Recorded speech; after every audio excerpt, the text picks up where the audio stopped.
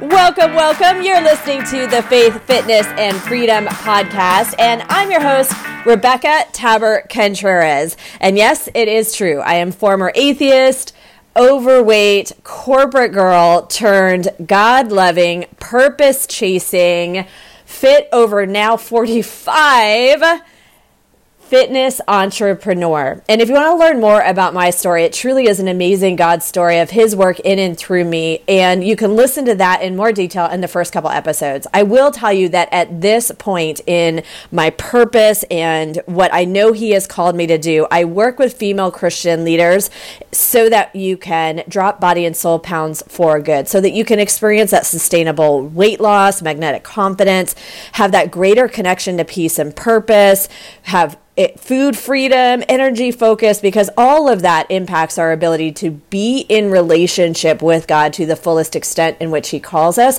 as well as to be able to give our best, right? He came to give us life and give it to us in abundance. We get to be active participants in that. And being healthy in both mind and body is a critical element to that. But today, what we're going to focus on in this podcast episode is not related to any of that. We're going to talk about marriage and relationships. I truly believe, I know in my heart that you are meant to hear this, that you did not find this by accident. I will tell you that there's been so much resistance around me recording and publishing this episode that I know that it is meant to be heard. Whether you are married for 10 years strong at this point, 20 years, or maybe you're single, you're considering getting serious about a relationship, or perhaps you're in a blended family, or you feel like you have a broken past when it comes to relationships because you have maybe divorce in your background or just a lot of loss. I believe there is something in this episode for you because I've had a little bit of it all. And with that comes a lot of shame in that I don't have this ideal background of what our faith tells us we should have, right? We get married, we stay committed to that marriage, we, live it out for the rest of our lives. And that shame is in part what kept telling me that I'm not qualified to speak on this topic. But God has pressed upon me to share with you what I have learned and to be vulnerable about the truths and the mistakes that I've made along the way.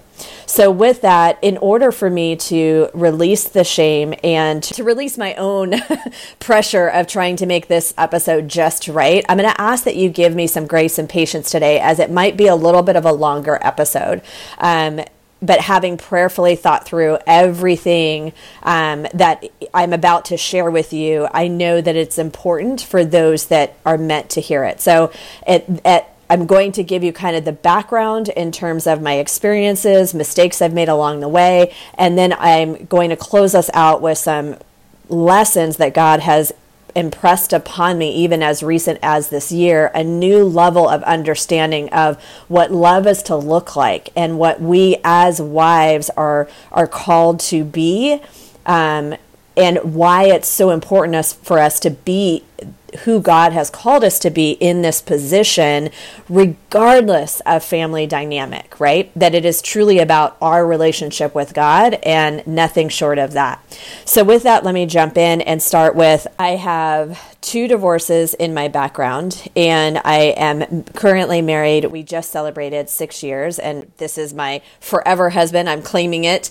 And the first marriage was with my son's dad. And in that marriage, I will tell you, my experience with that is that I was with my son's dad, Dante's dad, for several years before him and I chose to get married and have Dante and all of those things. And I was not a believer when I first came to know him, and not that having faith keeps you from making mistakes or anything like that, but I was also just still really figuring my stuff out, right? And really did not have the ideal example of what it means to be loved and what love looks like, right?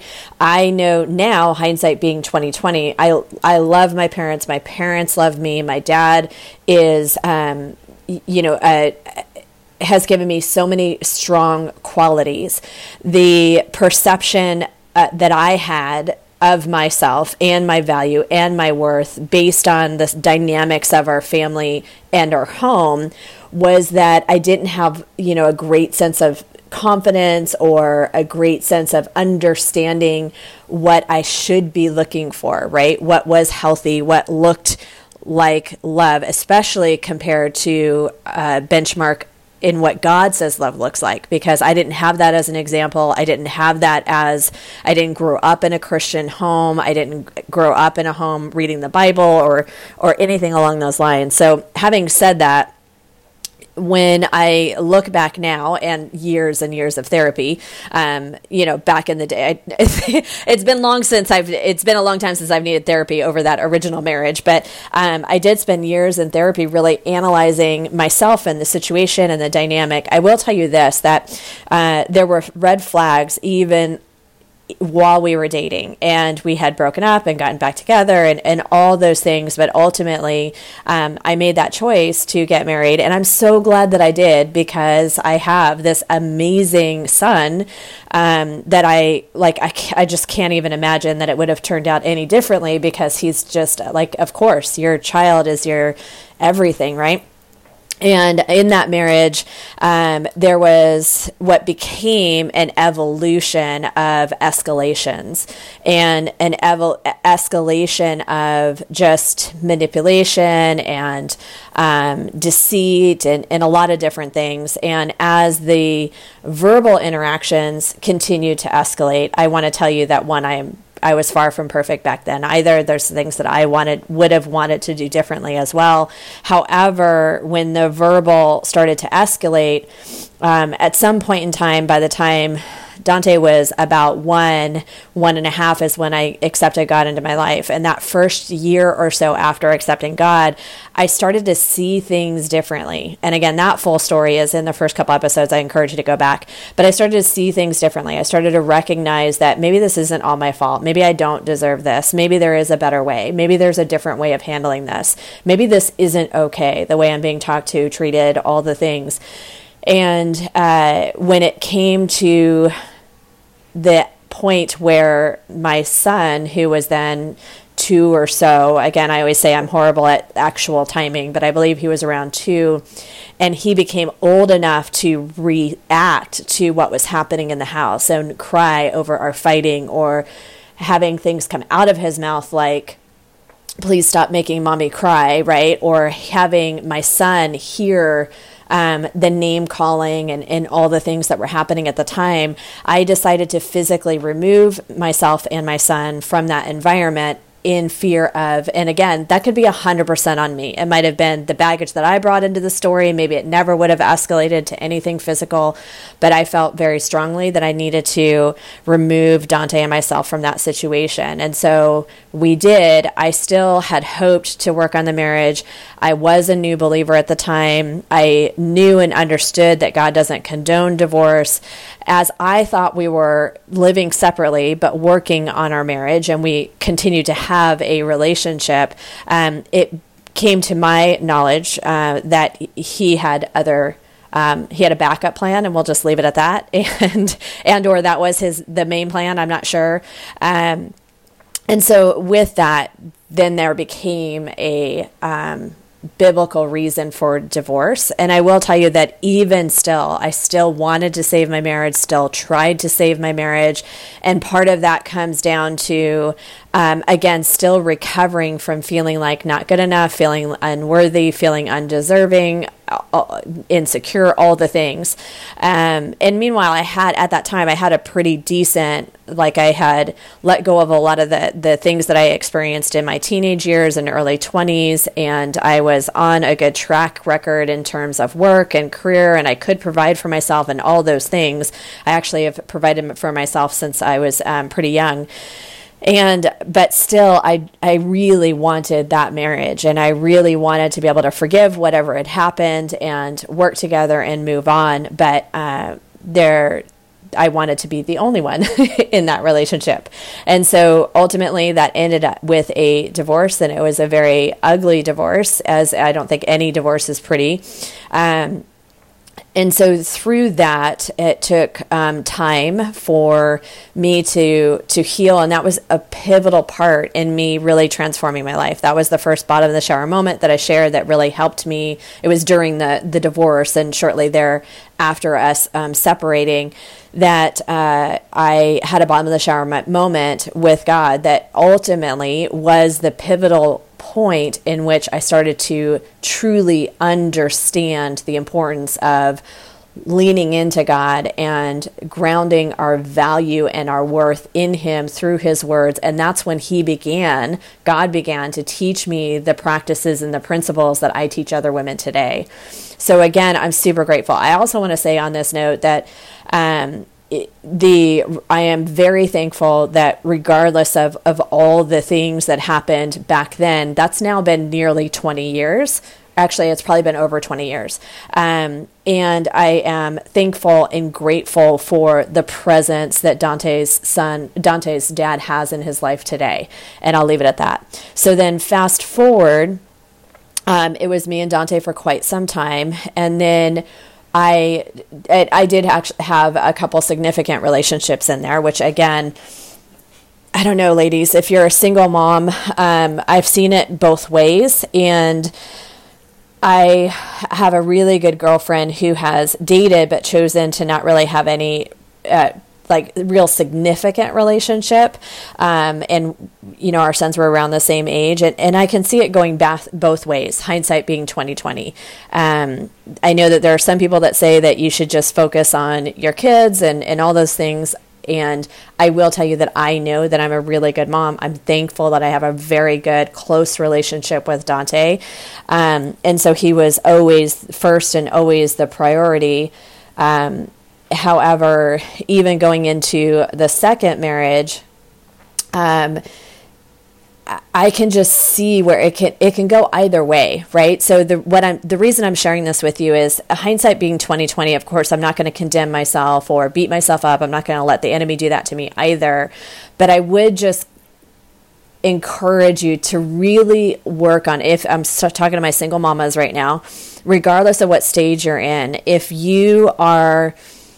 I would really encourage you to work on your focus and being able to identify the blind spots where you potentially are not yet getting your value solely based on God. Because I think part of the hindsight being 2020 was that I continued to look for outside affirmation versus simply holding space with who I am as God calls me, right? And how He has me placed in life and in all the things. So I think I was still looking for external validation through relationships. It's just on my heart to share that caution that, to really be in God's, when I was in God's word and I was doing all the things. So it's like getting connected with, asking those questions, right? And really being direct with God, with a trusted group of Christian women and mentors, or maybe a counselor, right? To make sure that your value is rooted in God and God alone, that you're looking for affirmation and validation in God and God alone, and that you are inviting other people that are trusted, that are safe to speak into your life so that they can help you identify any blind spots. Because dating isn't wrong, right, in the right circumstances or what have you, but you want to make sure that it's from the right heart perspective, because otherwise the choices that you make are going to be, have the potential of being compromised, right? Or unknowingly compromised. You can have that blind spot. So having said that, several years passed, and then when I was right after I had left corporate America and started working in the one-on-one training studio with my son's aunt and uncle, I connected or met what ended up being my next husband, Scott. And in that, again, I'm so appreciative of the role that Scott played, because essentially having known that Steve and Cynthia, my son's aunt and uncle, had played such a significant role, not just in believing in me and taking this leap of faith to go from corporate to, basically essentially first personal trainer, right? And they taught me how to teach boot camps, run boot camps, all the things. And so they were the first people to believe in me, but they had also played a huge role in my faith walk as well. Steve specifically, watching his transformation was one of the examples God put in front of me to show me what is possible when he begins to work in us and when we invite him in to do that work. So they meant so much to me. I never would have gone out on my own. I never would have opened my own business in that same area. And when I met Scott, he was also into fitness, and he lived about an hour and a half away. We actually met on I think it was eHarmony, a Christian dating site.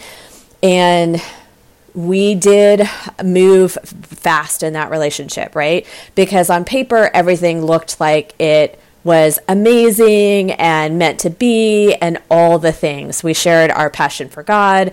We shared our passion for fitness. And with that, Scott at the time had a small personal training studio, an hour and a half away from where I was living at the time. And so once we decided that we were going to progress into marriage fairly quickly, within a few months of knowing each other, then I started to build a boot camp at a park and out by him. And so that's where I can look back and say I'm so grateful, because that boot camp at the park, and then ultimately brought it inside, and then spent 10 years growing it with the help of an amazing team, and had an impact on, thousands and thousands of people over the last, decade. And so I'm incredibly grateful for that. And from a marriage perspective, this is where a lot of tough lessons happened. So within that first year of us being married, there was a family dynamic changing for Scott as well. Scott also had a son that lived, local to him. Scott was very involved. At the time, Dante's dad wasn't necessarily very involved on the day-to-day, so I didn't see any kind of impact in Dante's day-to-day environment to move an hour and a half away. I didn't see that. My choice to move did not impact the amount of times that his dad would see him or anything like that. Whereas Scott was a very involved dad and had a good, co-parenting relationship with his ex-wife. And so that dynamic was something to be protected for him, which I totally understand. So we created this life, but within that first year or so of marriage, his son's mom and her husband got a job offer in Texas, and ultimately they moved. And in addition to that, what was for him a huge loss, which I didn't understand at the time, the depth of it, I do now, I'll explain that in a minute, but the depth of the loss of his son in terms of being in close proximity, in addition to the first year of business, was hard. We both were entrepreneurs. We were both working independently, trying to grow the fitness business, and Scott, ultimately, to help us financially, took a job, right? It came down to, at one point, there was I did that first year, had, one foot on the boat and one foot on the dock, and was still like, it looked scary. You don't know what you don't know when you're starting a new business. And that first year of having my own business, I questioned whether I was making the right decision and whether I should go back to corporate America. And Scott held ground for me and believed in me, and, went to get a job to help support us and pay the bills. But a combination of that financial stress and the stress with his son moving, again, I found myself in a position where I felt like it was in mine and Dante's best interest. And I'm not saying that these are great choices. There was mentors involved, and I won't make excuses. So I felt like we needed to have some physical space and time away. And in that decision, during that time, Scott ultimately did have enough space to decide that he just could not stay in California having his son so far. So he moved to Texas. And even through that, I stayed connected, stayed close to God, and I knew for a really long time that I was supposed to continue to pray and continue to wait. And in that process, I just focused on the business. I focused on Dante, as I always did. And I focused on, at that point in the business, I had 2 physical locations and a team and all the things. And so I stayed in prayer, stayed focused, and really felt like God was just telling me to wait for as long that he was working to, no matter what it looked like, he was working to wait and to let the time pass. And then about 18 months into, 18 months from us physically being separated, it seemed like, and I want to be careful, I don't want to go into all the details, but I will tell you that there was a period in time in that 18 months where it seemed like we were going to reconcile. Scott and I were going to reconcile. Everything was going to work out. It seemed as if there was, and I know that in those details, there were moments where some of the things that Scott said that he apologized for the time that we were living together or what have you, were things that had hurt me. I'm sure I hurt him too, but that had hurt me. And it was almost as if, but that I hadn't necessarily said directly, right? And so it's almost like God giving me that ability to hear an apology or to hear what I needed to hear as part of my healing process, right? And so unfortunately, that did not, it wasn't sustained, right, in terms of the idea that we were going to be able to figure things out. Now, I live in California, and I'm tied to California with this business and not moving Dante to another state, all the things, right, and him being connected and tied to Texas, right? He had created a life and, of course, had that interaction with his son. Our sons were pretty much the same age, so they were still in high school. And Scott asked for a divorce. And he very persistently asked for a divorce, and to the point where I was still in prayer, I was still asking.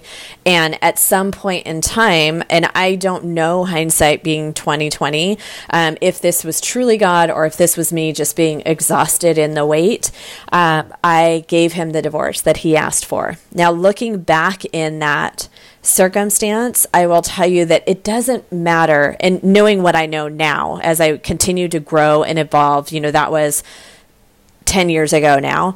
As I continue to grow and evolve in my walk with God, I know that there was no biblical reason for us to get divorced. Regardless of what happened, regardless of what it looked like, there was no biblical reason for us to get divorced. So that's where I can honestly say, and this is what is hard, is as thankful as I am for the life that I have today, I know that had to have been a mistake because it was not in alignment with God's word, right?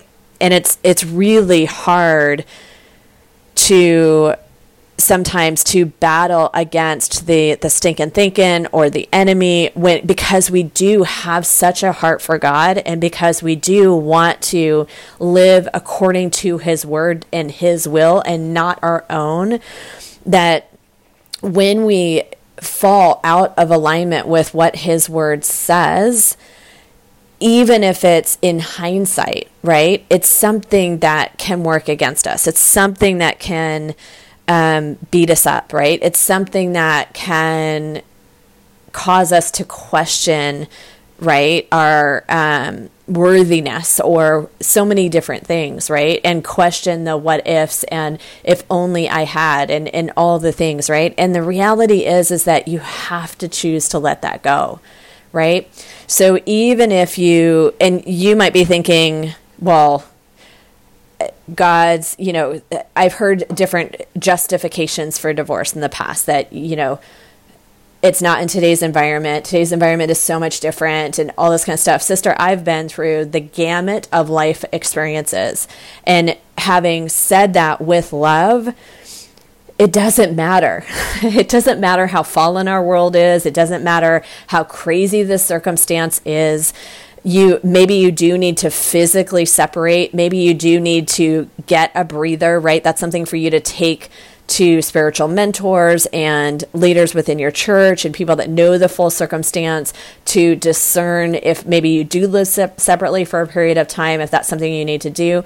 But it does not necessarily mean that you have to follow through and get a divorce, because unless there's that biblical grounds for the divorce, then you are choosing to walk out of alignment with God's word. And that is the harsh truth. And now there is grace and mercy and forgiveness. And clearly, again, like my life is an example of, even when I've gotten it wrong, God has still used whatever I got wrong and or the next situation or circumstance or circumstances unrelated, he still works for my good. He still is allowing me to be a voice in other women's life. He's still allowing me to have this amazing impact. And so many amazing things have occurred over the last 10 years.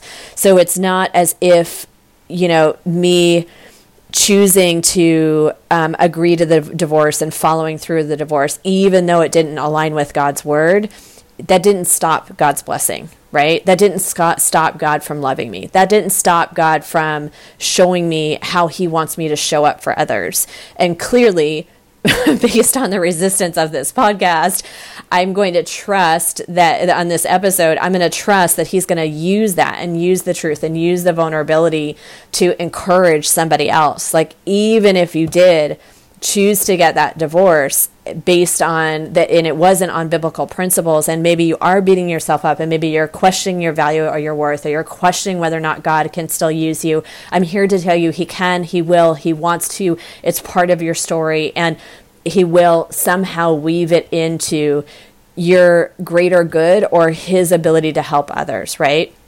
Because he does understand. He does understand that we're human, and that that's why we need him, is for his strength in us. And we're not always going to get it right. And he still chooses us, and he still loves us, and he still has a plan for us, right? And we get to choose to be active participants in that plan. So we do need to be mindful and be careful. And that's where I think the conversation comes in, is like free will, free will versus it's already determined, right?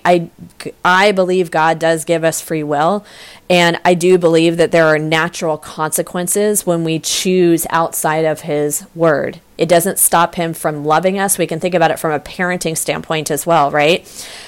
For those of us that are healthy, we don't, like, healthy in mind, right? Healthy emotionally. We don't stop loving our kids because they made a mistake or a wrong choice. We don't stop loving our kids because we told them to do one thing and they chose to do another, right? But there is, when we're healthy, there's a natural consequence to whatever that choice might have been. And we need to, again, good parenting is allowing them to experience the consequence in most situations, right? Sometimes there's grace, and that's part of the process. So if we are that way as parents, when we're healthy, how much greater is God in his ability to discern that, and his ability to love beyond, and his ability to direct? The key is the fact that to understand that we do get to be active participants. And so I don't know how that works. Maybe there was a different storyline if I had not given in to the request for the divorce, right? Maybe there is a different storyline. Like, obviously there would be, because I wouldn't be married now, right?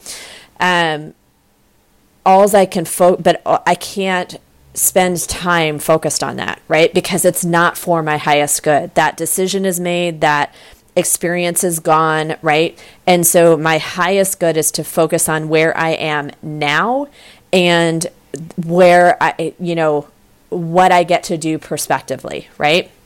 And so what I started to say, and I want to make sure that I don't lose track of it, is that in that moment, I didn't consciously think that I was going against God's will. I had somehow talked myself into believing that that was right. And this is where we have to be so careful, and we need to be in good godly counsel, and we need to be, I talked about being able to hear from God's voice, I think, in the last episode. We need to make sure that we're going through all of those steps, because hindsight being 2020, is not in God's word. So clearly that peace that I was feeling was just, I remember thinking, I feel like I'm finally released to be able to follow through with this request to get the divorce. Instead of continually waiting, because I had been waiting and hoping and praying that we would reconcile and it all would be well for over a year. But when you think about the big picture, like sometimes God wants us to wait for years or whatever the case may be, right? Just because it doesn't happen in our timing doesn't mean that we heard him wrong in the first place, especially if what you are thinking contradicts God's word. He is never going to contradict his word. So that alone, clearly, I had talked myself into the answer I wanted versus just out of fatigue. And like I wanted nothing more at the time than for that marriage to work and for the, vision and the impact that we wanted to have together, for that to all happen, right? I wanted that more than anything. But out of the waiting and the fatigue and the exhaustion and all the things, there was a moment long enough for me to follow through on it that I decided that I had this peace in being released from it, right? So that I could, whatever the reason is, right? So that I could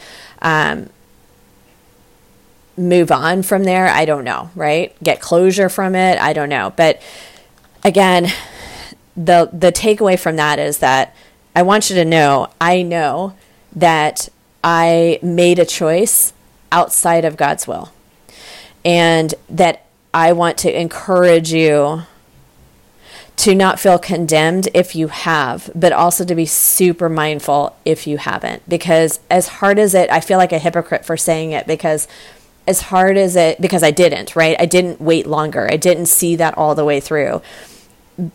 But I can tell you in other instances where I've waited and patiently, even through the 18 months that I did wait, like there were so many blessings in that, and God took care of so many other aspects, right? Sometimes if you're not receiving the way you think you want to receive, or the prayer isn't being answered the way you want it to be answered in a certain aspect of life, then maybe he's like, well, God is like, I can't do that for you right now. There's a reason, there's a process, what have you, but I can bless you over here. I can open this door over here. And I saw that happen over and over and over again, even in the time that I was waiting. So even in the time that I was waiting and praying and hoping that marriage would reconcile, I saw massive doors open on the business side and on the impact side and on just the experiences that I was having with Dante at the time, and the families that, being a single mom with him in high school, I had tons of time flexibility because of being an entrepreneur, but at the same time, it takes a tribe, right? And I got to help other moms and have a lot of time freedom because it was just me, Dante, and the business, right? And we lived close to the school. So I got to help other moms. They got to help us. Like, it was just like, there was so much beauty in that experience at the same time of waiting, right? So I hope that makes sense. I hope I'm clear on the takeaway is to be really mindful of when you're in that situation, regardless of what the other person is saying, you are held accountable for your actions, your choices, your way of being, right? And so even if it looks like there is no hope, if a choice does not align with God's word, then you are to stay the course, right? Again, if it's a situation, not that this was the case with me and Scott, but if it's a situation where you're physically in danger or anything like that, then yes, use prayer, discernment, get to safety, use all those things. But I'm just going to leave it at that, because there's so many, and trust me, I understand how hard it is to hold on. And this is what God has been teaching me all along, though, is that we are holding on to God, not the person. Right? We're holding on to his word, his faithfulness, all of those things, not the person. And I will tell you, I've also seen God work amazing miracles, but it just doesn't always happen. And I've seen him actually do that time and time again in my life in different circumstances and all the things. It just doesn't always happen in our timing. So I also want to say, just because, it was like this experience with God and this amazing time of growth with him in the prayer and the waiting over that 18 months. And that in and of itself was so incredibly powerful, right? So let me move on. I hope that makes sense, but let me move on. So then again, fast forward, and I reconnected with Sam, my now forever husband. We knew each other from high school. We didn't stay in contact. We were high school sweethearts for a period of time, but we were also friends and just always that person I could go to. And so at some point, I reached out to him. My only goal, my only intent was just to add a good friendship in my life, right? And Sam, when we reconnected, one of the things he told me when we first saw each other in person is we were having a conversation over coffee. He said, I just have to tell you, you have always been the one that got away. And of course, what woman doesn't love to hear that, right? So my heart melted, but still the goal for me was just to add another good friend to my life and to my circle.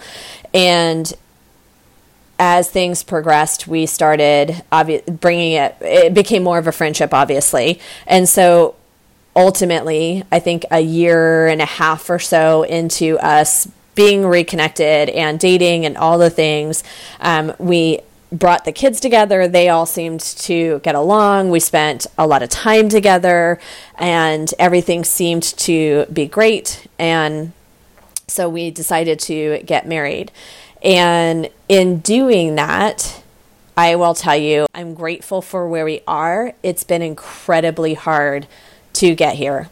And we chose to get married at a point where Dante was, I think, a sophomore in high school.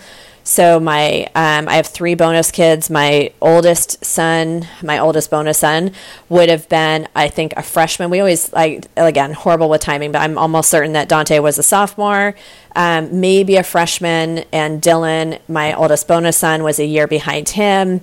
Jalen is a year, 2 years, my only bonus daughter is behind them. And then Jacob is a good 5 years behind our youngest.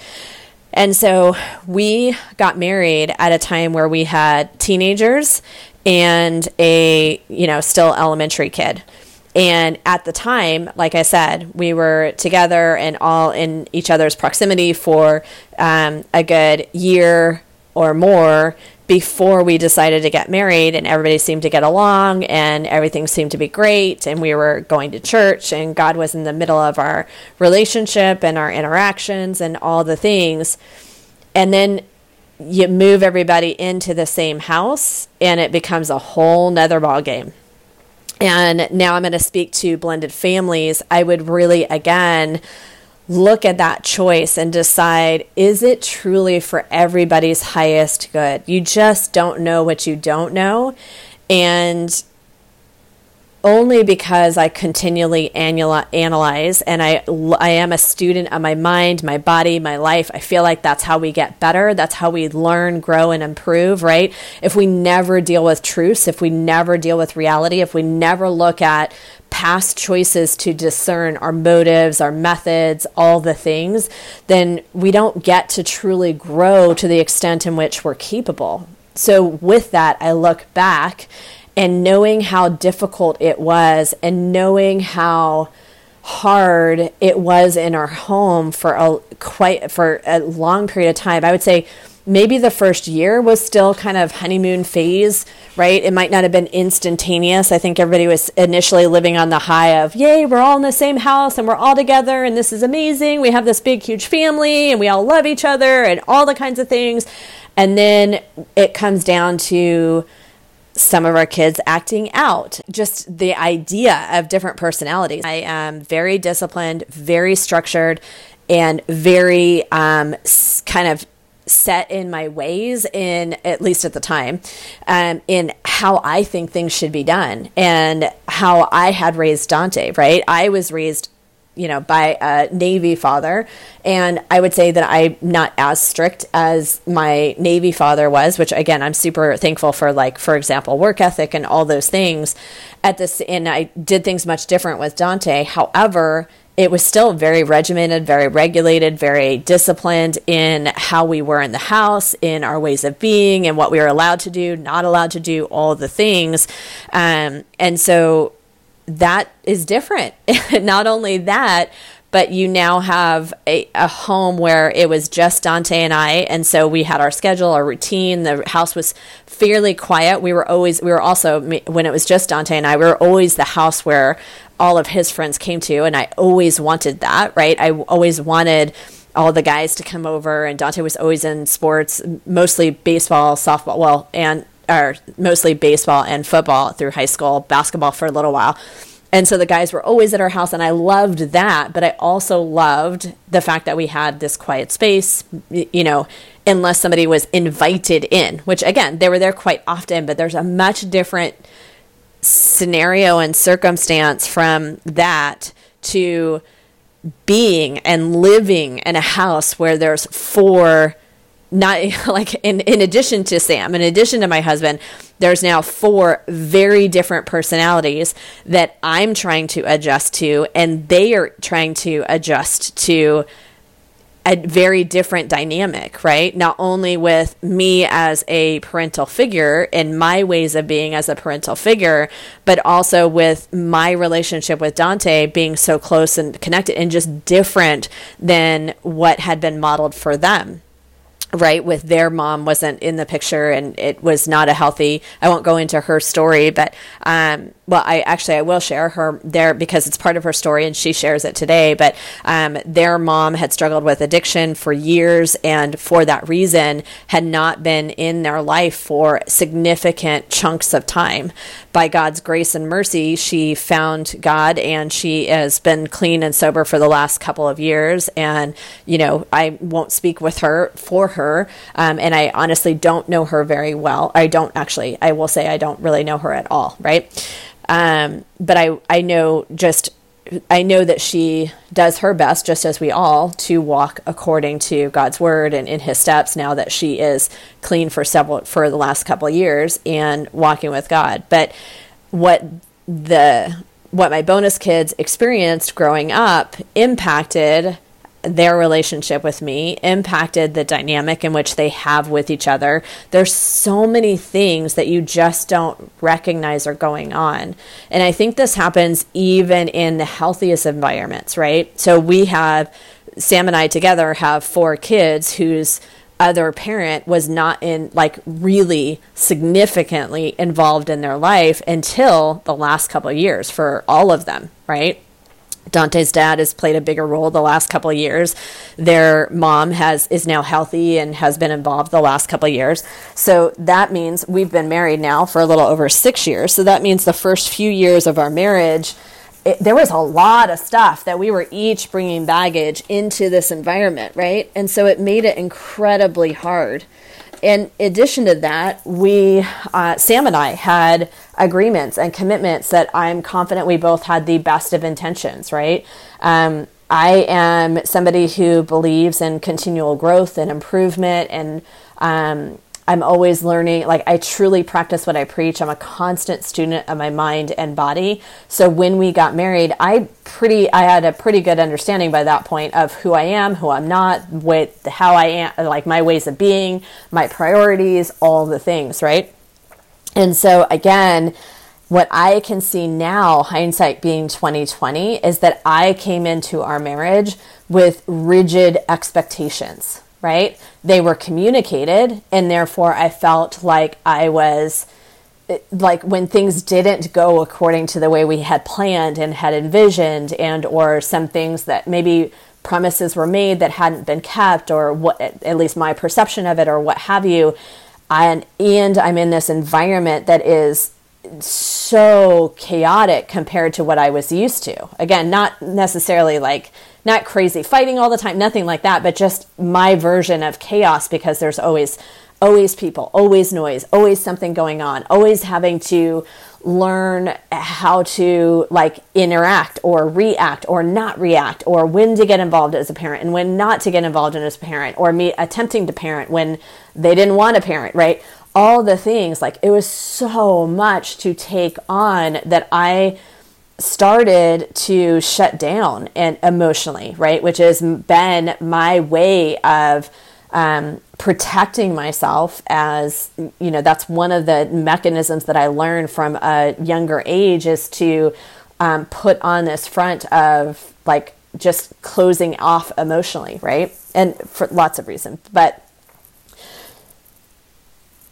in addition to that chaos and that dynamic and all of the things, it took a toll on our marriage, right? Sam and I,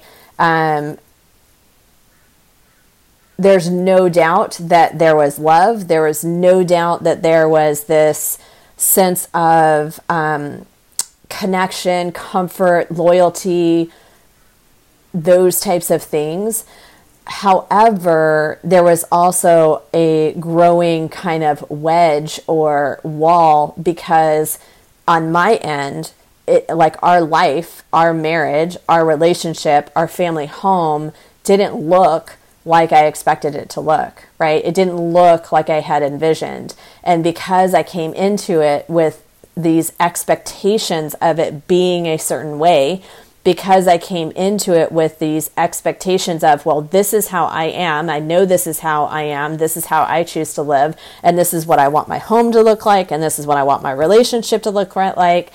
It created a lot of strife that wasn't even necessarily spoken, because Sam is a very quiet person, non-confrontational person, very much a peace person, which I think, again, in part I was drawn to that because, some of my past experiences were the opposite of that, right?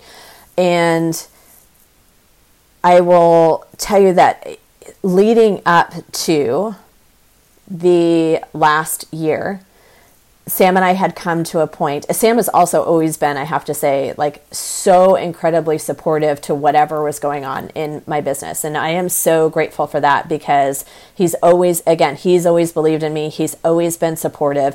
He is not, for those of you that are listening, that happen to be entrepreneurs, I know that I have a unique gift in Sam, and the fact that he supports what wouldn't naturally make sense to him, right? As entrepreneurs, we're wired differently. We think, we dream, we vision really big, we take risks, our investments are high, all the things, right? It's so much different than what someone that is not an entrepreneur thinks or operates, right? And yet Sam has never questioned anything I do, right? And he's never been involved in the business side of it, but he's also always been very supportive, right? From when we first met, I was still growing the brick and mortar business. So again, and my mode of operation, even when I was bringing Dante, was quality time, not quantity, right? And so there's so much about Sam that was so supporting, loving, encouraging throughout what is now, thankfully, 6 years of marriage.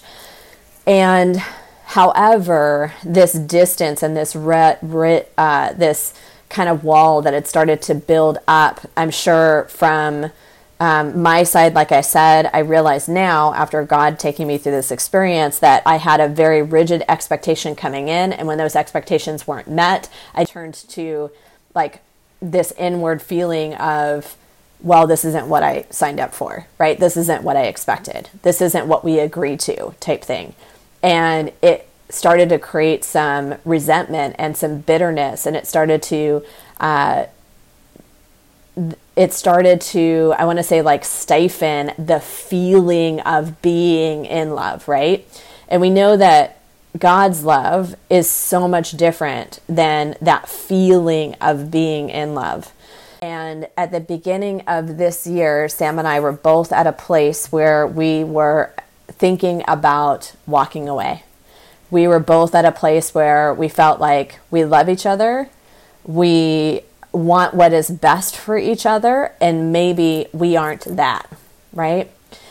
And that was such a hard conversation. It was such a hard thought that both of us had been dealing with and contemplating for, I'm sure, a very long time before we ever started to articulate it. And so once we got those words out, it was almost like once we breathed it into a reality, do we start going down this road and considering whether or not we're meant to stay together, do we start going down this road and parting paths, and what does that look like, and all the things? What actions do we take? God began to work in me, because simultaneously I had started a different way of praying at the beginning of the year. And I shared this in the podcast episode of declarative prayer, or I think it might be how to get more out of your prayer. I'll put the link in the show notes. I started to pray in declaration. And not even initially was I praying over my marriage. I've prayed over Sam, I've prayed over our family, I've prayed over each of our individual kids time and time again. But this time I was praying prayers specifically related to things like, create in me a clean heart, Father God. Show me where I am not, show me my blind spots. Show me what I am not seeing. Show me direction, right? And declaring, Father God, I lean not on my own understanding, and I acknowledge you in all of my ways. Therefore, I am trusting that you will make any crooked path straight, right? And as I was praying that and praying, Father God, you say that when I delight in you, you will give me the desires of my heart. And that verse does not mean you get what you want in your human nature. It means that God gives you his wants for you, right? And so as I started praying those prayers, simultaneously, I had this moment and this realization. I won't say that it's a moment. I think it took a minute, like maybe a few days, a couple of weeks for God to start to plant the seeds and the recognition that when I looked back on my marriages, my relationships, like, okay, Rebecca, who is the common denominator is what I started to hear. And it's not the first time I've thought that. It's not the first time I've been aware of that, but it came up again. And the thought of, okay, Rebecca, here you go again. You're ready to give up. You're ready to walk away. What does that look like? And what does that say? Right? And really lean into that. And when I started to lean into that, God took me through this process that, man, all I can say is that it was a undoing is the best way I have to describe it.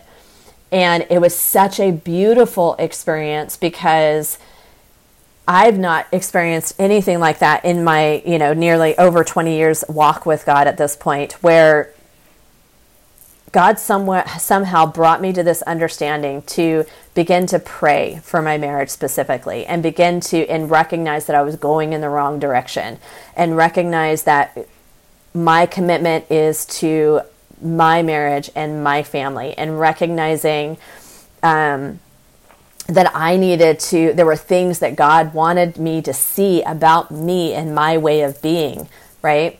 And God took me through a process of, it ended up being about 40 days.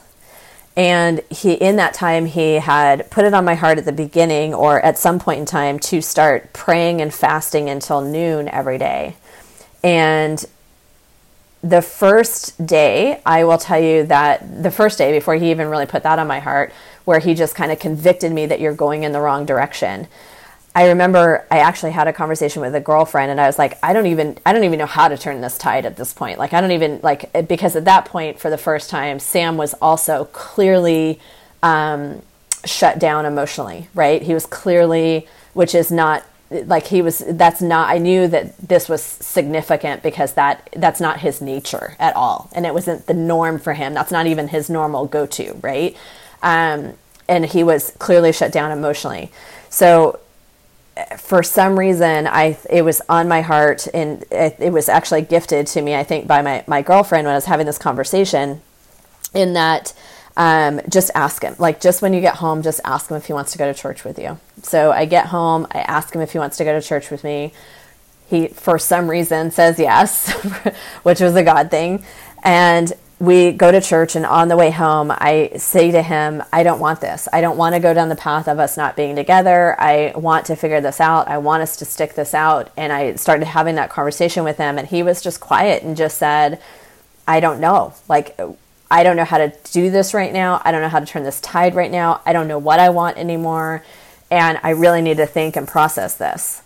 And so with that was obviously hard, and we go about our day. And at that point in time, I was in another room of our house, and I remember just praying. And then the next day, it was on my heart to write him a letter, right? But Sam needed time for the first time in our marriage, and he needed to process what was happening and go through his own process, right? And that was the most vulnerable time, I think, in my life, because God began to show me. So then sometime after that was when he told me to be in prayer and to be fasting. And for me, this was a specific message to me. So I'm not saying this is your solution if you're going through something like this. I'm saying that you pray with declaration and be quiet and be still so that you give God the opportunity to speak clearly to you. And remove distractions, get in stillness so that you can get clear direction. And so then for me to be in prayer and fasting, and in that time, so I did that. And in the days that followed, almost on a daily basis, I was starting my day in God's word. I was in prayer, in journaling, and almost on a daily basis, God revealed to me something that I needed to do better, right? In some aspect where I didn't relate well to somebody, or I hurt, Sam in a choice that I made or something that I said, over the years, right? All of these things. And God put it on my heart to start writing letters. And so every day, virtually every day, it was either writing a note to Sam and saying, I see this now, I'm sorry. And now, mind you, ladies, I'm going to tell you that, again, not to take away from my part, but there's tons of things that, if I wanted to, I could create a huge list of things that Sam did wrong. I could create a huge list of things where I felt like it was broken promises or hurt feelings or whatever the case could be. But God made it so clear, what about you? What are you doing? Or what have you done? What part do you own to get to this place? Right? And so as I did that, it was also a opportunity for me to just sit with God and learn a new level of vulnerability. And there were so many ugly cries, but I will tell you that although God did tell me clearly to take a break on my business, so I wasn't obviously I wasn't working until noon, but then he also gave me the grace I could be in an ugly cry in that morning and in journaling and writing a note, or God at one point put it on my heart to be a bigger help to the home, right? When I was running both locations, and or just when I had taken it down to the one location, I didn't really do much at home, and I justified it because that was the agreement we had when we first got married 6 years ago, because I was gone all the time or whatever the case may be. And one of the things God had put on my heart was to be a bigger help at home and all the things. And so God would take me through these mornings of ugly cries and prayer and journaling and revelations that was just like, ugh, right? And I just followed his prompting. God called me to write a letter even very early on to my oldest bonus son, right? My oldest bonus son, I can tell you now, I think we are a lot alike in some ways. And I think in some ways he is somewhat of a reflection of some of the people that have been in my past. And God revealed to me that I was bringing into, obviously, I didn't know this at the time, but I still held on to trauma, for example, from my son's dad and the explosive arguments that we would have and what those would escalate to. And so when my oldest bonus son, Dylan, would get upset or, react or whatever it might be, I know that I would have a very physical response, like I could feel it in my chest. I did not understand that was a manifestation of a trauma response. I never even really liked that word. I never really wanted to own that word, what have you. And so then our interactions became we've gone through seasons where we were really close, and then we'd go through this like really bad tension that just continued to get uglier as the years went on, and or not necessarily uglier, but like more distant, more separated as the years went on, because it just built. Because not only would there be that interaction and then me have that response, but then I would be taking on offense and or I would consider it rude, instead of seeing him through God's eyes and seeing what his trauma had been and or his unique personality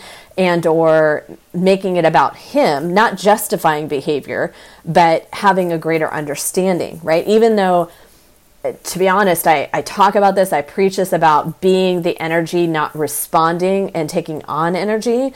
That was an opportunity, and it definitely was one that grew me because over the years, because I did, like, that was me putting it into practice, was doing my best to not respond to that energy and not let it blow up.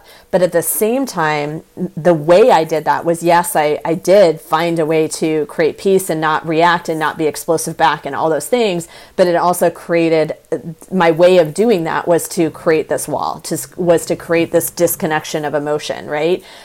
With that particular relationship. So early on, God put it on my heart to write him a letter. And again, just focus, not make excuses, just own my stuff and apologize, right?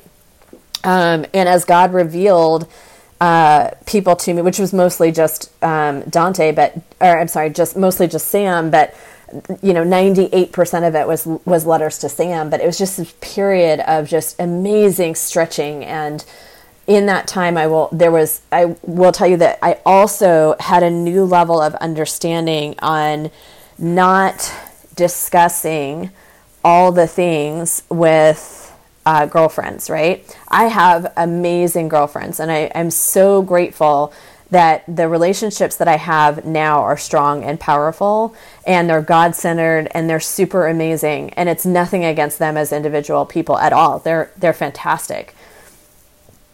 But what God had shared with me is that there is a time to go to a mentor or a spirit, like somebody that is going to be able to give you wisdom and discernment.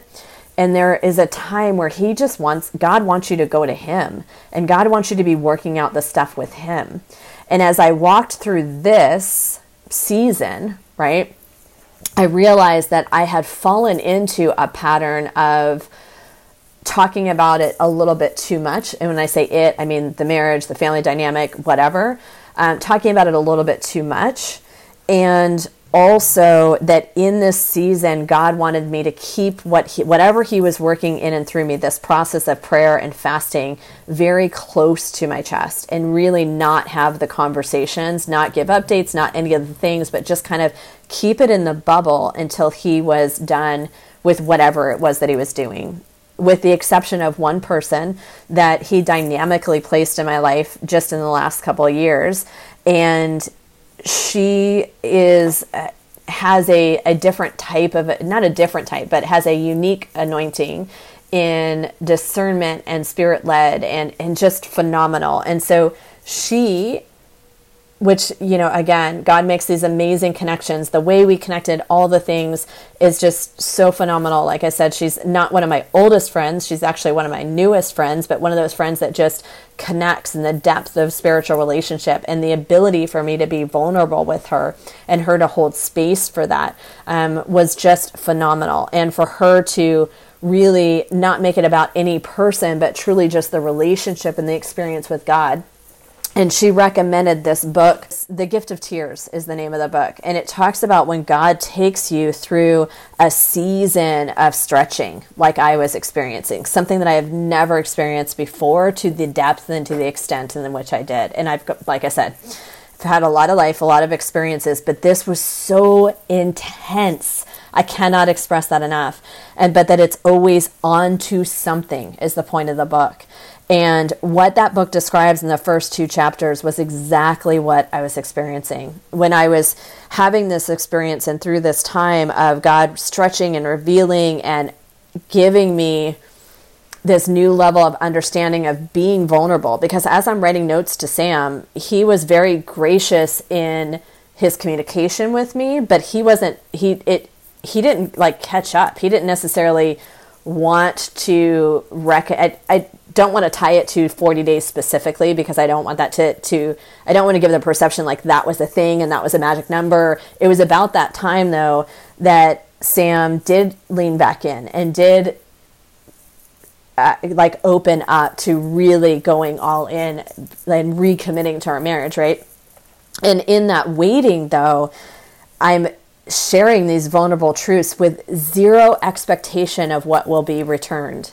Zero expectation of what I'm to receive from him or from anybody else that I was writing a letter to, and making it purely about following God's lead without expectation. And it was the most powerful season, the most powerful, like, quote unquote, moment of time over this course.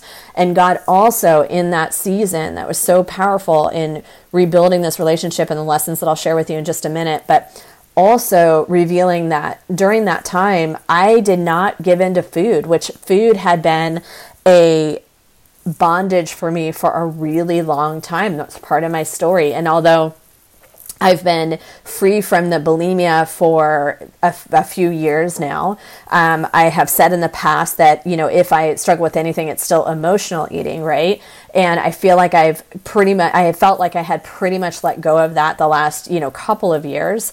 COVID is like a blur. So well before COVID. So maybe it's been like 3 years where I know that I haven't chosen to eat just based on pure emotion. Right.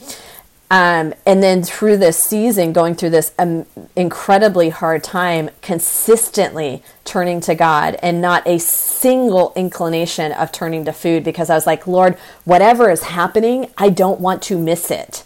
And that is where I get to help clients now and teach, is that when we go to something other than God, we are missing opportunities to be with Him, to build that relationship with Him, to be in connection with Him. And so in this season, He also brought to front to mind, see how strong I've created you, like the work in and through you. Look at where you are now, holding this position of feeling completely undone, completely vulnerable. And yet you continue to come to me and nothing else, right? And it was such a powerful revelation and strengthening and encouragement and confidence, right? And so through that season, I would have these mornings, and I started to say, yes, God did tell me that in that period. He also made it clear that I was to not, I want to say worry as much, right? Not put as much time and attention into the business side, because again, what's also happening is that I had, at the end of 2020, or a few months prior to the end of 2020, I had decided to, again, following God's prompting and lead, I felt like He was telling me to close the brick and mortar business for good so that I could go 100% online, to focus helping with female Christian leaders specifically, so that my programs and my coaching is grounded on His word, because that truly is the missing ingredient that most programs are missing. And that is what has completely transformed my life. Yes, I ended up with a body I never expected. Yes, I ended up with this amazing health, but it's all when we get to base it on His word and learn different. I'm trying not to go off on a tangent, but I'm so passionate about that also. Learning how to really look at food in the right, have a healthy relationship with food, and lean into our relationship with God, and have a better understanding based on His word. That is what makes transformation sustainable, is His word, His presence, our relationship with Him. That's what makes transformation sustainable. And so the beginning of 2021, 2021, this is still new. Like, I'm still growing this. And the old me, the iteration of that means you're all in. That means that you're 15, 16-hour days and all the things. That was my belief, right? And here God was saying that no, not only are you not going to be in that mode of operation anymore, you are going to learn how to be in this season of undoing in the mornings and still hold space for who you do have in front of you. So in that time, I learned the ability to hold space and show up and be present for my clients, for whoever needed me, while also experiencing this really intense time of chastening and correction. I hope that makes sense. And then as I was working through that time, not only was He revealing all these things on my marriage, but He was also making it very clear to me that from a business standpoint and for my next iteration of purpose and impact, that I am doing that I am called to do that from a position of surrender, was the words that He gave me, and no longer striving. Right? Because it's easy to get caught up in business, especially when it's purpose oriented and you feel like you know that it's for the greatest good. It's really easy to get caught up in striving, right? And for priorities to get blurred. And God made it very clear that reminding me of my priorities are my relationship with him, which it always has been, and my own self-care, which is one of the things I teach to other women also, because our self-care impacts our ability. And when I say self-care, I mean all the things from our physical well-being to our emotional well-being, which ties to our physical movement, our nutrition, our stress management, our sleep, all the things, right? That self-care is so critical, because if we are not taking care of ourselves, then it does limit our ability to be in relationship with God, because when you don't feel good, you're not having a clear mind to be able to be present with him, whether you're reading his word or waiting for a response, right? You're compromised physically, mentally, emotionally if you aren't taking care of yourself. And then the next step is to be a help. And this is where our role as a wife comes in. Be a help to your spouse. And then our kids. And then our business. And then all the other things, right? And one of the biggest shifts that God also made for me is these are the ways that I get to show up. And one of them was choosing to be of a greater help. And so again, God put it on my heart to start doing that without expecting a response, just simply because of the reminder that we are to do all things as if we are doing them for him, right? So God put it on my heart to start to learn how to cook, because again, when Sam and I first got married, Sam loves to cook. And I would cook for me and Dante, and I would cook meal prep. I'd cook very basic things. But when we got married, the idea of cooking for 6 people was overwhelming to me. And the idea of, being able to do that on our, having actual, it just wasn't happening. And so Sam had always cooked, and or our daughter cooked for a period of time while she was still living at home. We now just have 2 at home and 2 are on their own. So God put it on my heart, something as simple as I want you to learn how to cook. Like, your schedule is different. You don't have the long hours. I don't want you to be in the long hours. You're working from home. You have capacity to be of greater help at home now. And that's what I want you to do. Not with an expectation of anything else, but because this is who I'm calling you to do. Your role. You chose to be a wife. Therefore, you chose to play the role of being a help to your spouse. And God made that so clear to me. So I started to learn how to cook. I started to clean our house. And again, we've had people help us in the past. But God started to impress upon me the idea and the concept of making the home something like warm, an environment, uncluttered, all the things, so that when my husband walks in, it's like a place that he wants, like he's looking forward to coming home to. Not that our house was a complete disaster, but it wasn't something that I was cleaning on a regular basis or taking care of on a regular basis. I wasn't taking personal responsibility for it, right? And so I began to do all of those things before Sam decided to recommit to our marriage, before Sam was really leaning in. And I will also tell you that the power of prayer and just keeping it between God, as I was going through those things, I would pray about something specifically, and Sam would randomly show up and give me a hug, even if or I would ask for a hug and he would give me a hug, but he gives really good hugs. It's not like just a quick hug. It was a long, lingering hug. Like, these things that I needed, like the little glimpses that I needed, God provided, right? But it still wasn't guaranteed. So all of that to say is that it was an amazing process, and I want to give you some things that he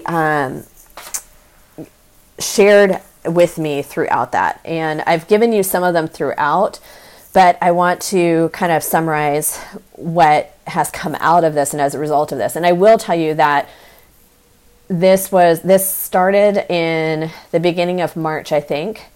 And so Sam and I since are reconnected. We're like, it's as if it never happened, but it's also with a greater level of understanding and a stronger foundation. If we're in a really, really good place, and I know that I can only control me, and I get to do my part as God calls me to, and I get to continually look for things that might otherwise trigger me and process them through what God has taught me, this new level of understanding. I'll give you one quick example, and then I'm going to go into the lessons themselves. But an example would be, so this was, the end of March, April went through that period, and then Sam decided, also recommitted, right?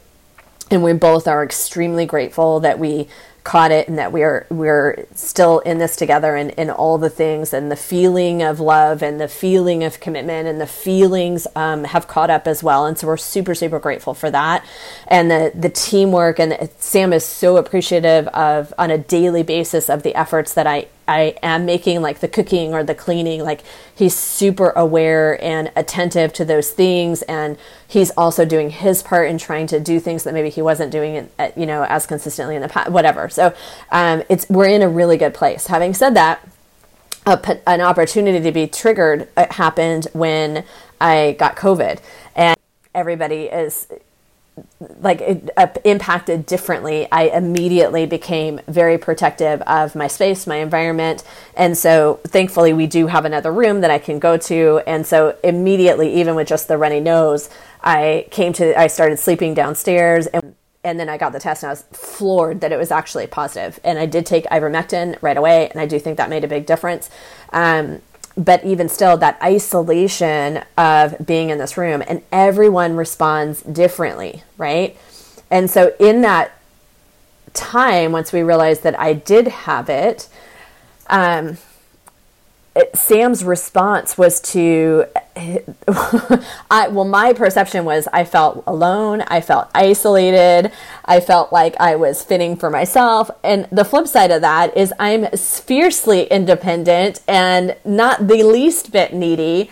And then all of a sudden I had kind of this expectation of, I don't know, being asked like how I'm doing, how I'm feeling, what's going on, what do you need, blah, blah. Now, having said that, if I were to ask Sam of anything, he would do it in a heartbeat.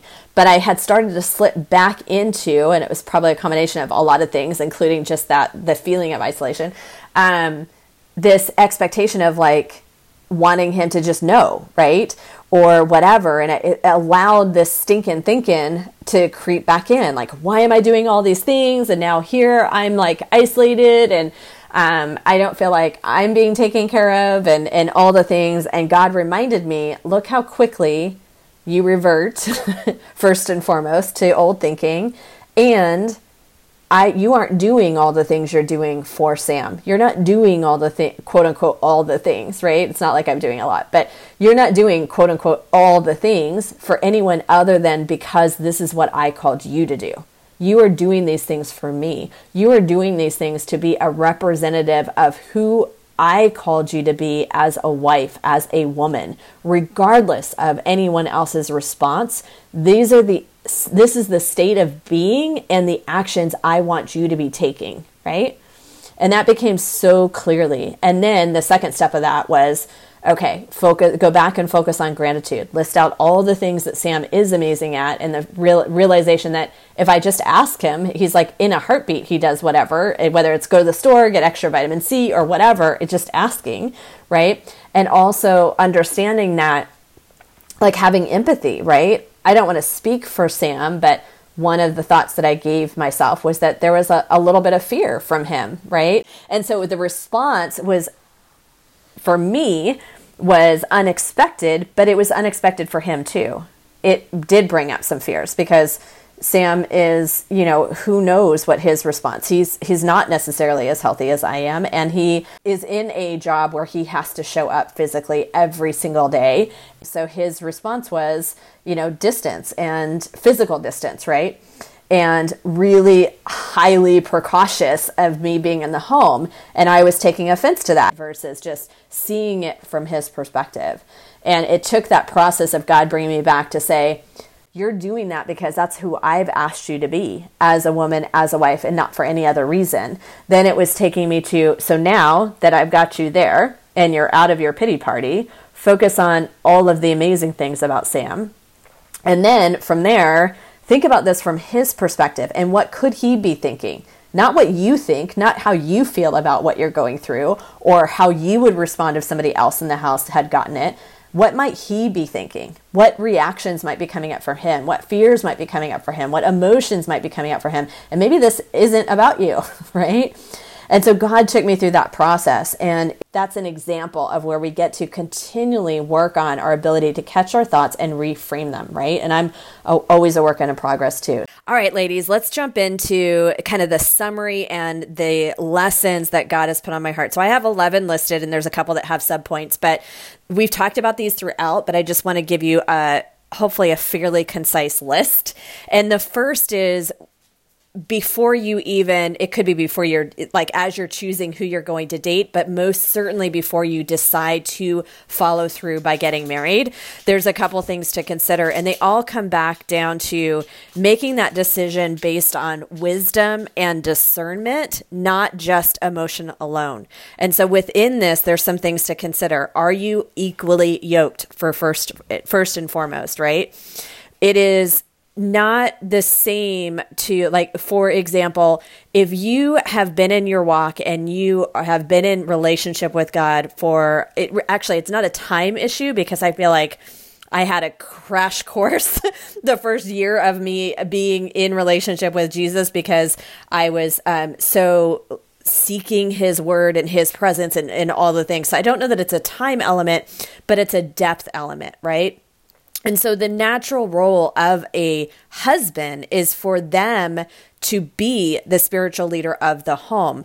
Does it mean that they're perfect? Does it mean that they're holier than thou, quote unquote? No.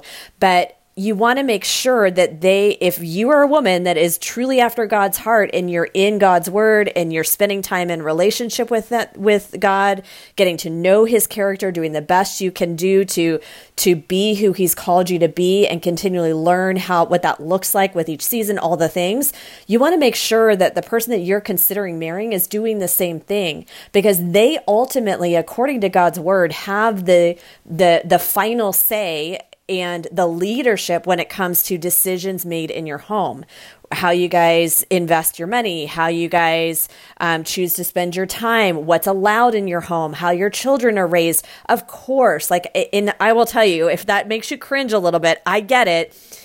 Understanding these roles was one of the things that originally actually kept me from really leaning into God, because I was such a fiercely independent woman, and couldn't imagine, right, being, subject, so to speak, to someone else's authority, right?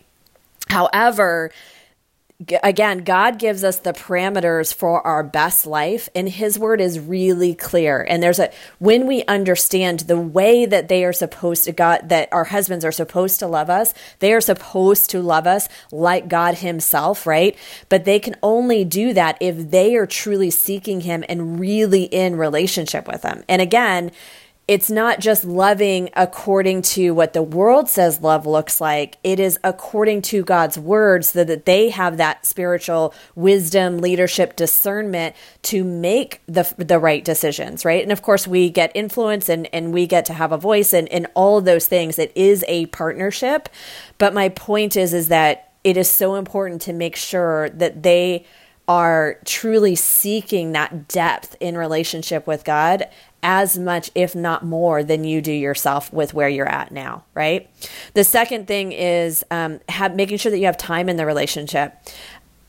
I know I have not lived by this example, but I will tell you that I know, hindsight being 2020, is that you truly don't know somebody else's character until you've seen them over the course of time. You don't know how, they could be a great and amazing person, but how do they manage their finances? How do they react to stressful, whether it be holidays or events or what have you? And have you really seen them on their best days and on their worst days? And the only thing that allows you to really discern that is being with them consistently over time. So I know there are definitely examples of women who are in relationship with someone for just a few months and they choose to get married and they make it work. But I think that we make it harder on ourselves when we choose that route, because when the unexpected comes up, then it is more, it is unexpected. And so the way we respond to it is different and all that good stuff. So really allow yourself that time, at least a year, if not more, to be in relationship with them before you start talking about marriage. The next one under this is making sure that you see premarital counseling. Again, I think that that's where that wisdom and that discernment comes in, is really seeking through the church or through a small group godly premarital counseling, because they will help you ask the tough questions of each other and really make the decision based on your highest good, not just an emotion of, the initial stages of love is this infatuation and this feeling of being in love, right? Well, God calls us to love no matter what, right? And I know for me, I think that I didn't, it never really hit me as hard as it did until I've kind of walked it out, right, over time. And that might just be me, but marriage becomes a daily choice to love. And so you really need to make that decision based on wisdom, not just an emotion alone, because there's so many other factors that come into play once you are married and start doing life together. And the next one under this same first subcategory is the blended family we talked about. That's really something to take to heart and take to consideration. And I hope that you have maybe a resource in your life that can give you a perspective of a blended family specifically. And really, I know that God is our greatest counselor. He truly is. And his spirit in us can give us so much prayer and discernment. I just know that when we're in the midst of something, we can often, because we want it so bad, we look for things that may not be there in terms of God saying, yes, this is it, move forward or make this action, when reality is, looking at all parties involved. Worst case scenario, remember that when you're married, it gets so messy when it's a blended family and it's a remarriage, which is why the Bible cautions against, if not discourages remarriage. And, again, knowing better, what have you. I'm not obviously the person to judge if you're in a second marriage or third marriage or whatever the case would be, but God gives us that blueprint because it gets so much more complicated. So now when you're in a blended family, you have to be in a position where you're ready to do a united front. And when you've got kids involved, you're setting that expectation on them as well. So trust me, I know, Mama, you want and you expect that it's going to be great and amazing and it's all full of love, but what if it's harder than you anticipated, right? What if you don't see eye to eye on certain parenting factors? That really needs to be laid out ahead of time, and use wisdom and discernment whether or not getting married at this point in time, especially if kids are young or in high school or in their adolescence or teenage years, is it the best time for you and the person that you're thinking about being married to really combine households, right?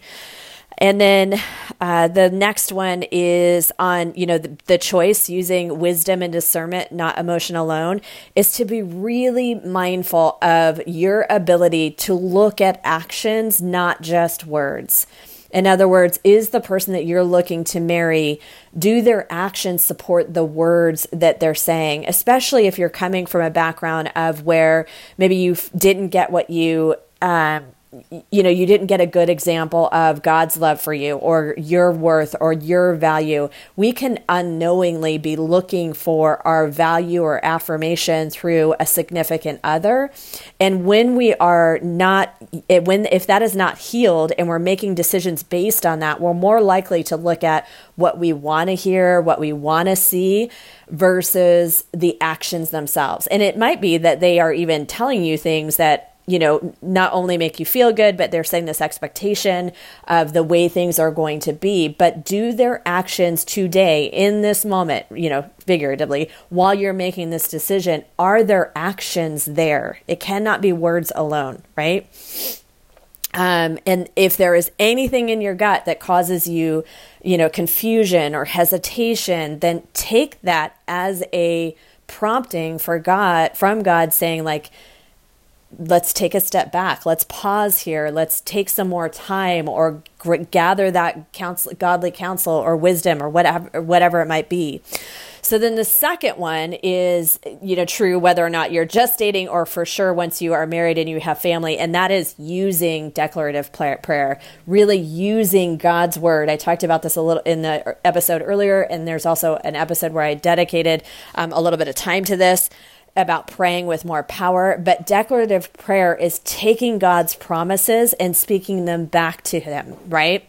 And speaking life over your marriage, speaking life over your family, speaking life over your kids, right? And also, so in other words, guaranteeing, like speaking the blessing, speaking the abundance, speaking the favor, speaking the plans that God has for you, right? Rebuking the enemy, right? God says that no weapon formed against you shall be prospered. Don't wait until you have an issue to be in this kind of powerful prayer. Be in this prayer proactively from the beginning and pray on a daily basis. Also, using that same version of declarative prayer to ask God for wisdom. So often what we really need is to get quiet, to get still, to pray with declaration. Like, Father God, create in me a clean heart. Show me which ways are in alignment with your ways, right? And then be still enough to listen, right? And there's a lot that goes around our ability to be able to hear them. That's a different episode. The third is proactively focus on gratitude. So even when you do come across, like on a daily basis, focus on what you do have. Focus on what you are grateful. Focus on what is good and lovely. God tells us to focus on those things for a reason. What we focus on expands. And so remind yourself to apply that, whether it's your kids are frustrating you on a day or your husband is frustrating you, remind yourself to focus on gratitude. The fourth is not holding on to offense, right? So being offended is a choice.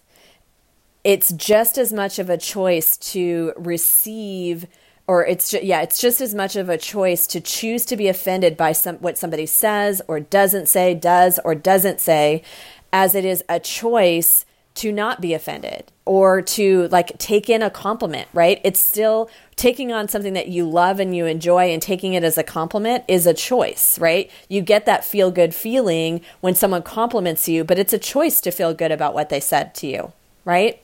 Versus somebody that says something, does something, or doesn't say something, or doesn't do something. It's a choice for you to feel offended, right? It may be hard. It's something that you get to continually practice, but practicing non-judgment, practicing not taking offense is something that is for our highest good. It's really not, if you need to think about it this way, which sometimes I do, it's not for them that you not be offended, right? Even if what they said was, in your perception, totally awful, and you're convinced it was intentional or whatever the case may be, it's not for them that you don't take offense. It's for you, because your greatest position as a child of God is to operate from a position of peace and surrender so that you can continue that connection and that knowing of God and His presence. It's not that we won't ever have negative emotions, but they work against us when we hold on to them and or how we might respond to them, right?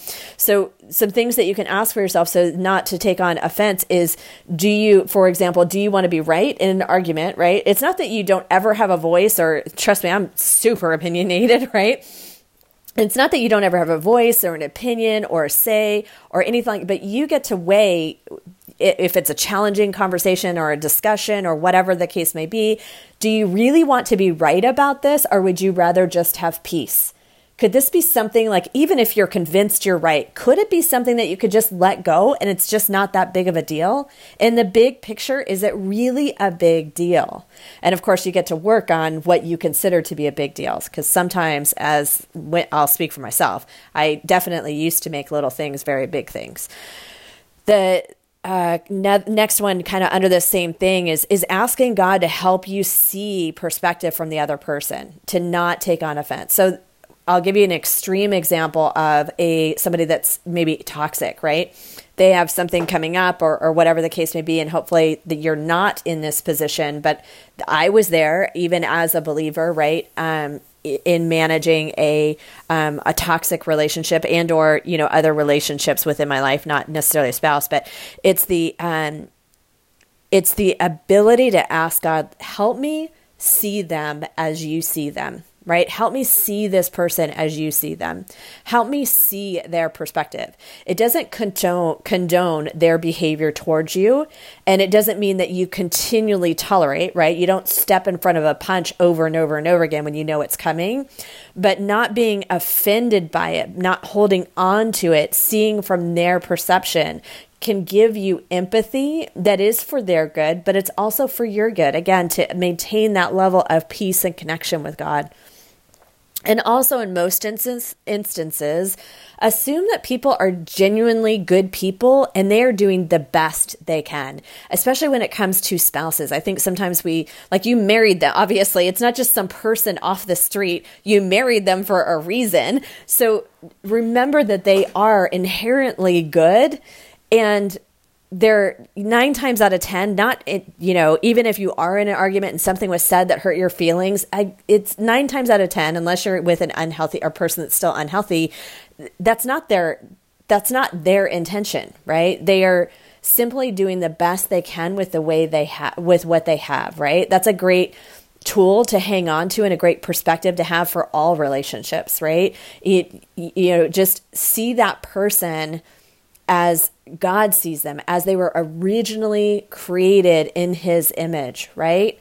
And know that whatever they're acting out or however it's coming across to you at this moment is a symptom of the layers of experiences and the meanings they gave it and or traumas and all the things that have been piled on top. But they are still God's precious child just as much as you are. Right? And try to see that through their eyes. Again, doesn't condone or mean that you consistently tolerate behavior that is, not in alignment with God's word. However, it just allows you to maintain your peace and therefore your connection with God and your sense of well-being. Number 5 is don't give the enemy a foothold. Understand that the enemy wants more than anything to pull apart Christian marriages. And if he can't pull them apart, he's going to do everything he can to try and manipulate, make you miserable, have you in arguments, have you fighting, separate you from God, right? He can't truly separate us from God, but when there's anger, when there's frustration, then he can, in fact, keep us from being 100% focused on God and his plan and his way of being and all the things. And remember, Peter only had to look away just a millimeter, right? And he started to sink, right? And so we want to stay focused and fixed on Jesus. And I will tell you that I can look back in the 6 years that Sam and I have been together, and I can see where, as grounded as I am and as much as I preach all these things, I 100% unknowingly gave the enemy footholds. And I think I shared that within the episode, but just to bring it into here in case you fast forwarded to here, an example comes to mind is that, somewhere along the line after a couple years of marriage, and there was just so much strain and anxiety that I was feeling. I'm just going to own my part and leave the rest out of this, but so much stress and anxiety for what I was feeling that it started to create this, physical discomfort when we would try to do things as a whole family. And unfortunately, at some point in time, that started to include even going to church. And I know better, but I didn't do better. And so going to church as a family started to drift away because it was hard for me to be in the same environment with everyone while there was all this tension, and it felt like every time we would try it, somebody would be fighting or something would be, off or what have you. And I own 100% of that was my perception, and that was my choice to pull away from that, right? To pull away from all of us going to church and again, I can look back and know that that's not in alignment with God's word, and I made a mistake there, and I gave the enemy a foothold as a result. And that foothold, had a ripple effect in terms of their individual relationships with God and the connection that we had as a family, or coulda, shoulda, right? I'm not a big woulda, coulda, shoulda person, but again, being able to look at it objectively, I definitely if I could turn back time, that would be something I would do differently, right? Or for example, date nights, which I'm going to talk about in a second. Like I encourage you to have a routine of date nights. And if you're in an argument, you still go and you still show up. Just like when I preach about you go to the workout, even if you don't feel like it, and hopefully the emotions will catch up. But regardless, you do the things so that the enemy does not get a foothold. And so many of these other things are tied to the enemy not getting a foothold too. So the next one, number 6, is communication, right? Do not assume that your spouse knows how you're feeling, that has the same meaning, right? You could say one thing and it means one thing to you. It means something totally different to him. Or he could say something to you and it means one thing to him, or it doesn't mean anything to him and it means something amazingly different to you. So don't assume, make sure you communicate, ask for clarifications, ask for communicate if you're not feeling well, communicate if you feel off, communicate if you need time with him, communicate if you're feeling down, whatever the case may be. You take responsibility for the communication in the marriage, right? I'm just going to leave it at that, because that's who God calls us to be, right? God, it's not about the other person. It's not about what they did or didn't do. It's about who can we be and how can we be the best woman, best wife that we can be. That even comes down to as much as like gifts and holidays and all these things. Like if you want if you want a specific gift, or you want a specific element to happen at a holiday, you want the family to get together, or you don't want the family to get together, or whatever it is, make sure that you're communicating those things. Don't assume, don't live the lie that says, well, he should just know by now. No, he shouldn't. You should communicate, right? Number 7, this is a biggie and I know it's hard, but it's do not withhold sex. And I don't think that, for the most part, women don't do this intentionally, but women are wired very emotionally. Men are wired very physically. And I know this was a hard one for me because I also have, trauma and shame associated around physical. I won't even say, I'll just say sex. I was going to say intimacy, but it's the shame and the trauma isn't around intimacy, like true intimacy with love. It's just it's around sex itself, which then unfortunately is baggage that comes up in my way of being, even in the midst of a, incredibly loving marriage with Sam, right?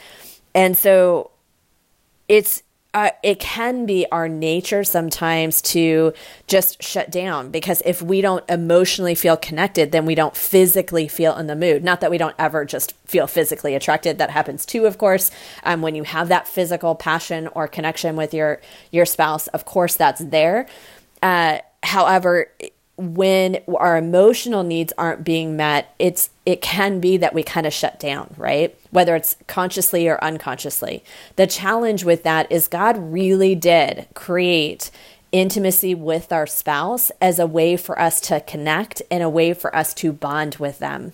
So even scripture tells us to not withhold unless it's an agreed upon specific period of time. In other words, don't use abstinence from your significant other as a tool, right? But also don't allow it to just be even a subconscious thing. And as hard as this is, and as kind of crazy as this sounds, because at least it was for me, but God started placing this on my heart just this year, is to even invite God into that. When you're struggling and you don't want to be intimate, but it's been a few days, most men are hardwired to feel greater connection when they're being physical with you, or shortly thereafter they're being physical with you. So for women, we're wired to want the emotional connection, and then we feel like we're in the mood to be physical, right? With the exception of like pure physical attraction. But with men, it's usually the reverse. With men, a lot of times they are physically wired, and the sexual intercourse gives them the ability to connect. It like unlocks an emotional connection for them. Make sense? So if you're shutting down and you're shutting off sex because you're not feeling emotionally fulfilled, then your spouse is going to start shutting down as well, because he's not being fulfilled, right? And I will tell you, I do believe that when when there's a pattern of withholding, it does not make affairs are not never right. It's always their responsibility.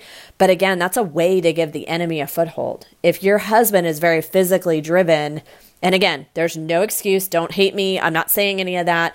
I'm just saying that that's something to pray about, because as much as we are each accountable for our own choices, it's another way of giving the enemy the foothold. If it's because the same is true with us, ladies. If you aren't getting your emotional needs met by your husband, then you can fall more susceptible to going to another male figure for your emotional needs. I forget the author's name, but the book is called Captivating, and it is so good. There's a version for women and a good version for men. And the book Captivating talks about these emotional affairs that women have when their needs aren't being met by their spouse, right? Well, the reverse is going to be true too. Men are going to be more tempted if their physical needs aren't being met at home from their spouse, right? And that's just the raw truth. So I love you guys, said with love. But again, I know it sounds kind of weird at first, but really, if you're struggling with this, take it to prayer and ask God to help you physically want to show up for your husband in those days or those moments, or maybe it's been a week because you just feel either tired or exhausted from just life, or maybe you are mad about something or trying to process something and you're just like, ugh, don't come near me. Not only is it it will help both of you reconnect. And I know it sounds odd, but I promise you that's been such an important lesson for me. Number 8 is to create the date nights, make it a plan. I believe that in an ideal situation, it's once a week, so that you are intentionally spending time together where you're connecting in some way. That helps you also get your emotional needs met, right? The next one, number 9, is staying in God's priorities. Remember what God is calling you to do as a woman and as a wife, right? If you chose to get married, then you chose to take on the role of being a wife, which includes being a helper to your husband. Your first and foremost goal priority is going to be your relationship with God. The second, like I've said before and 100 times over, is your own self-care and well-being, because you can't give what you don't have. Your third is your husband, ladies with young kids as well, right? Your husband is actually first, and then your kids, right? And then your work, and then your service into community. And remembering in that regardless of how you're feeling or what you're frustrated, again, a new level of understanding is that we get to be those women, those wives, not because of our husbands or how they are or are not acting or the choices they are or are not making or whatever the case may be. We get to do that because that's honoring God, because everything we do is to be done as if we're doing it for God, because that's ultimately who it's for. It's our individual responsibility to be a representation of God's hands and feet and his character, which brings me to, the next one I put down, number 10, is trust God, right? That trust that you're showing up, you're doing the actions. God sees you. He knows you. He is with you.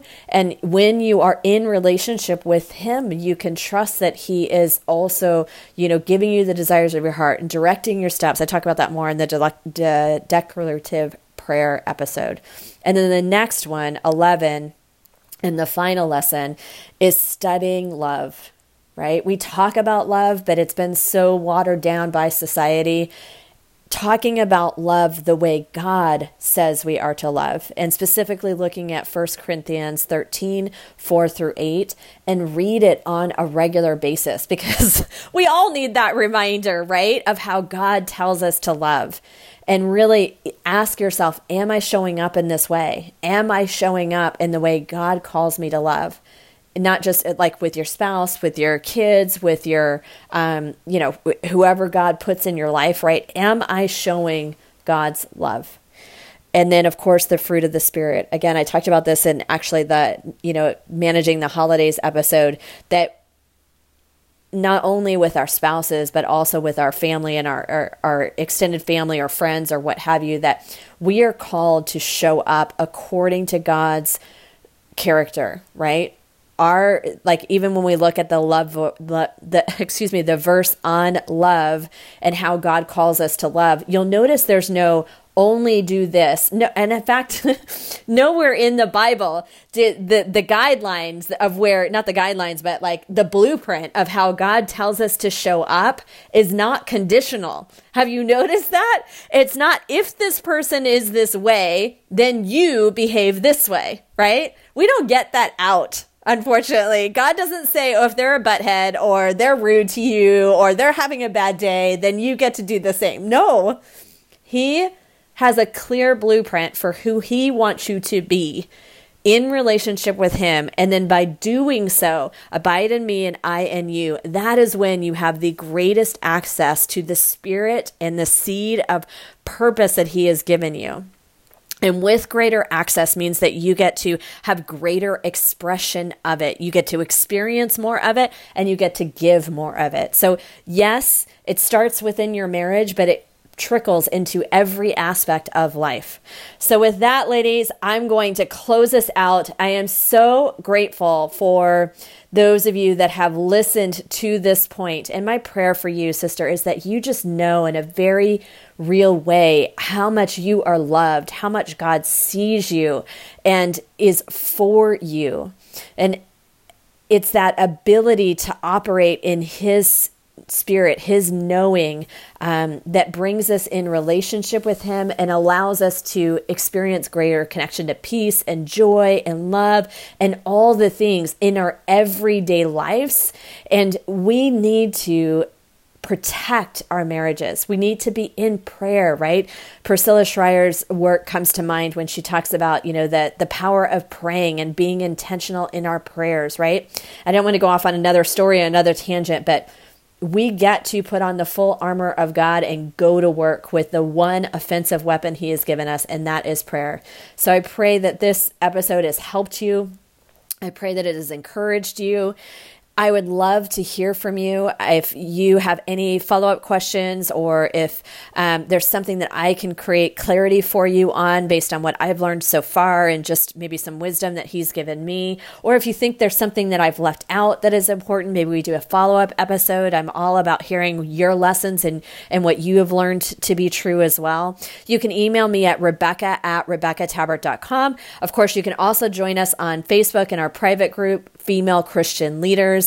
And if this podcast is helpful, I ask that you help me by pressing the like or the follow button, depending on what platform you're listening to this on. Share it with a girlfriend, and please take the time to write a couple sentences in the review. That allows me to or it doesn't allow me, I'm sorry, it allows the quote unquote algorithm of the platform that you're on to know that this podcast is worthy of being listened to, that it is of help to you. And by doing that, it then will share it with other women just like you that might be helped by it. So bye for now. Thanks again for allowing me to be a voice in your life. Love you guys. Bye.